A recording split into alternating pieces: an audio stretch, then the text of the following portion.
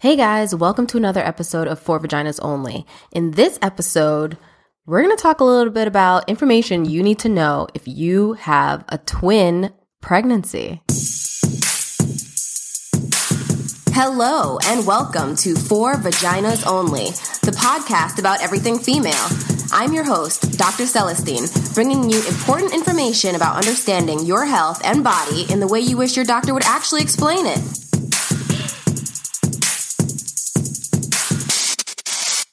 All right, so I know what you're thinking. You're probably thinking twins run in your family, or you currently have a twin pregnancy, and you might even be freaking out a little bit trying to figure out what it is you need to know in case this is happening to you soon or in case it's happening to you now. So let's talk a little bit about multiples. That's how we refer to them.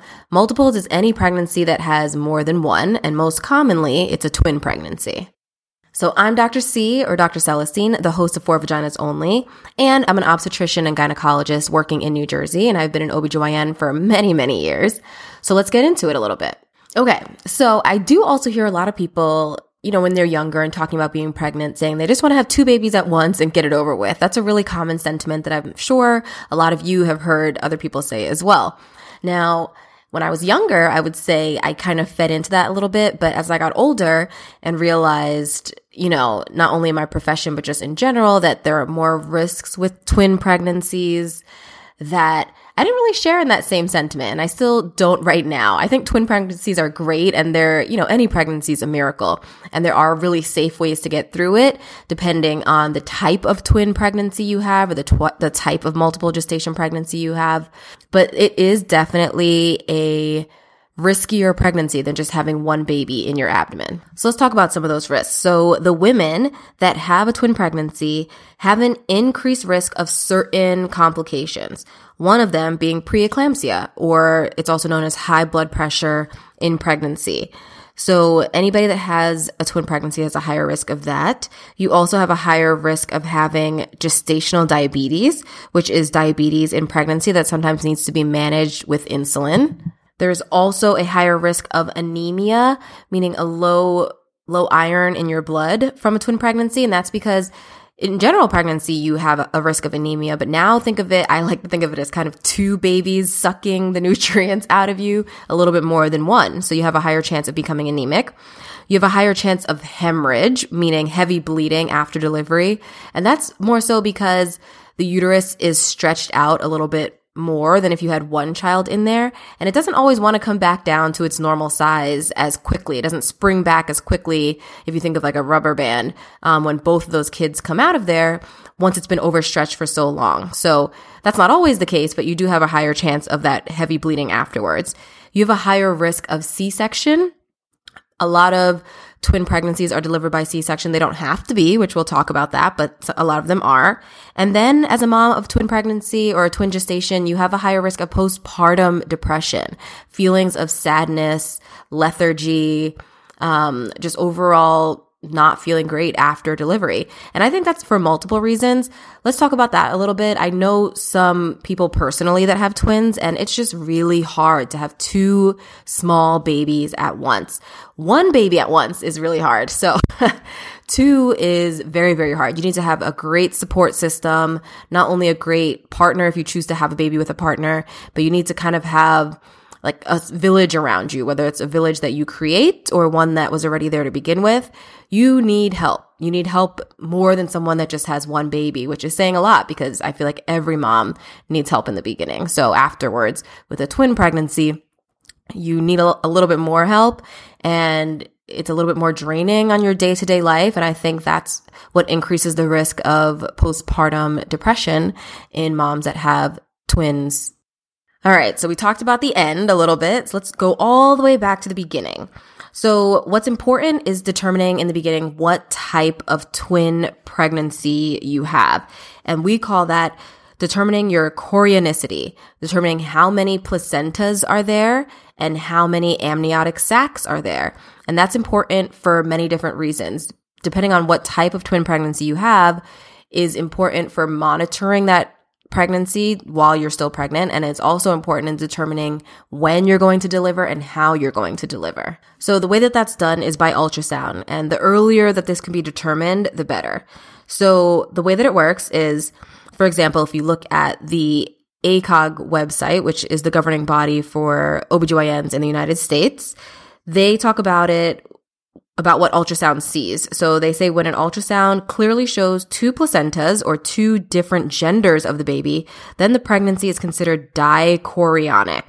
If there's only one placenta, then they look at a certain aspect of the ultrasound on the placenta to distinguish the chorionicity then. And that's something that they're looking for, is called the twin peak sign, also called the lambda or the delta sign. And it's actually a triangle shaped tissue that looks very similar to the placenta, and that helps the ultrasonographer or the maternal fetal medicine doctor trying to determine this figure it out. So you can have one placenta but have two gestational sacs. That's considered monochorionic diamniotic.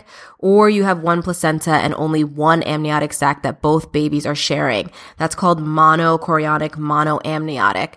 So we refer to them as di-di, mono-di, or mono-mono twins. Now, all babies are, equal, loving, great. But in terms of pregnancy risks, the best type of twin pregnancy to have is a di-di twin pregnancy. In between kind of is the mono-di, and then the most complicated one is the mono-mono, where there's one placenta and one sac. So if you have di-di twins, you usually deliver around your 38th week of the pregnancy. That's when it's scheduled, usually, if it doesn't happen before, because twin pregnancy, one of the biggest risks overall for the babies is prematurity. So a lot of twin pregnancies deliver early naturally. But if you make it to 38 weeks, that's usually when a di-di twin pregnancy will be scheduled to deliver. A mono-di is usually anywhere between 34 to before 38 weeks. And then a mono-mono is usually around 32 weeks to 34 weeks. And that's because really both babies are sharing the same sac. The umbilical cord can get compromised. The one placenta is feeding two babies. So it's just a riskier pregnancy. So although the babies will have to spend time in the NICU if delivered early, we consider the 32 to 34 week time period as the point where the benefits of remaining pregnant does not outweigh the risk. Mono-mono twins also have a risk of something called twin-twin transfusion syndrome. Because they share the same placenta, sometimes one baby kind of sucks up more of the nutrients than the other. So you'll have one really large baby and one really small baby. Also has the highest risk of having one baby pass away in the uterus, which is a risk in all twin pregnancies, but more so with the mono-mono twin pregnancies, which is why, that's the least favorable of the twin pregnancy types. All right, now let's talk about delivery. So if you have an obstetrician that's comfortable delivering a breech baby, which means a baby that's not coming out head first, then you'll likely be offered a vaginal delivery. If you have especially di-di twins, and the first baby that's closest to coming out, so the baby that's closest to your cervix, is head down. Most of these deliveries will take place in an operating room, because sometimes the first baby comes out head down normally, and then the second baby needs to have a very quick C-section to come out. And that could be either because it's stuck in a certain position that's not favorable for a vaginal delivery and the doctor's unable to turn that baby, or after the first baby comes out, the second baby's heartbeat isn't as strong or as great. So a lot of these deliveries happen in the operating room, even if the intent is to have a full-fledged vaginal delivery for both babies. So most physicians will attempt a vaginal delivery if the first baby's head is down. I will say with mono-mono, that's more unlikely. If you have mono-mono twins, most physicians will tell you that you should probably have a C-section. Both babies sharing one sac and one placenta makes that a riskier vaginal delivery. So the majority of OBGYNs I know will do that via a C-section. Now, those that have one placenta and two sacs, I've seen go either way. I know for me, I feel more comfortable doing that as a C-section. That's because once you have one placenta, it just gets a little bit more complicated. So the placenta is what connects mom to baby. And if both babies are feeding off of just one, then when one baby is delivered, it compromises, I believe, the placenta. You just want to make sure that both babies are delivered safely. So more commonly, what I would see is those that have a die twin gestation. Those are the moms that are, if the baby's first head is down, that will be offered the vaginal delivery at most OBGYN offices. Now, I'm not speaking about every OBGYN office. I know that's what I would be comfortable with and a lot of my colleagues. But if you want a certain type of delivery, I always say try to find the right doctor for you as long as you feel comfortable with them. But look at the research yourself a little bit. Make sure that they know what they're doing. They've done this before, because that's really important as well. They've trained to do it, because it's not, I see twin pregnancies, but you're not seeing them every day. Like, it's not as common as you would think. So you have to make sure you have a doctor that at least feels confident in what they're doing.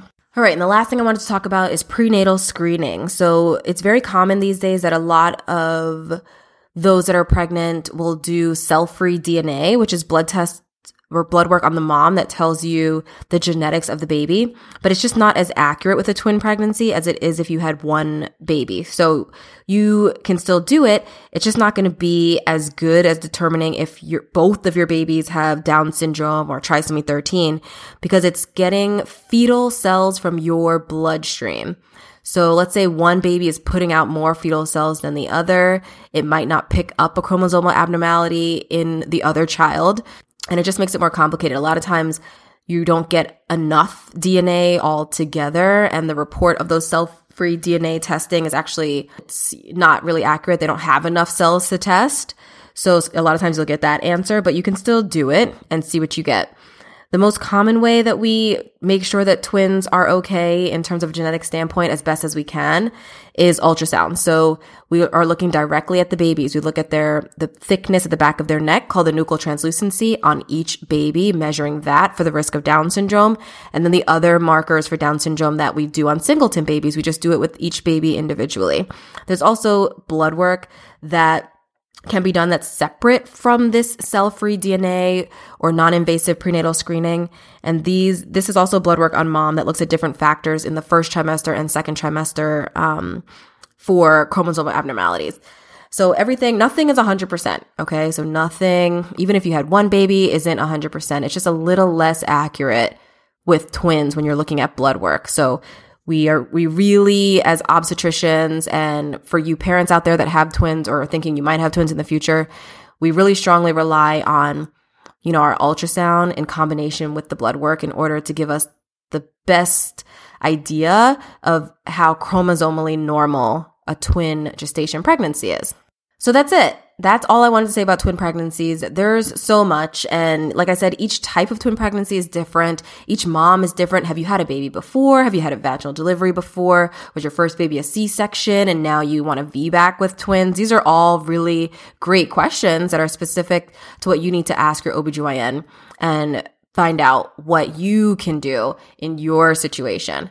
So this is all I wanted to talk about with twin pregnancies today. Thank you guys so much for listening to this podcast. I don't in any way want it to scare you from a twin pregnancy or deter you. Twin pregnancies are fabulous when both babies are born healthy and strong. I mean, it's one of the most amazing things to witness that our bodies can do that. It's crazy, but there are risks. So that's what I'm just here to talk to you about. But when it's beautiful, it's really beautiful. So thank you guys so much for listening. Catch me at 4vaginas only on Instagram and on TikTok. You can also email me at drc@fvonly.com. And I look forward to talking to you in the next podcast episode. Bye.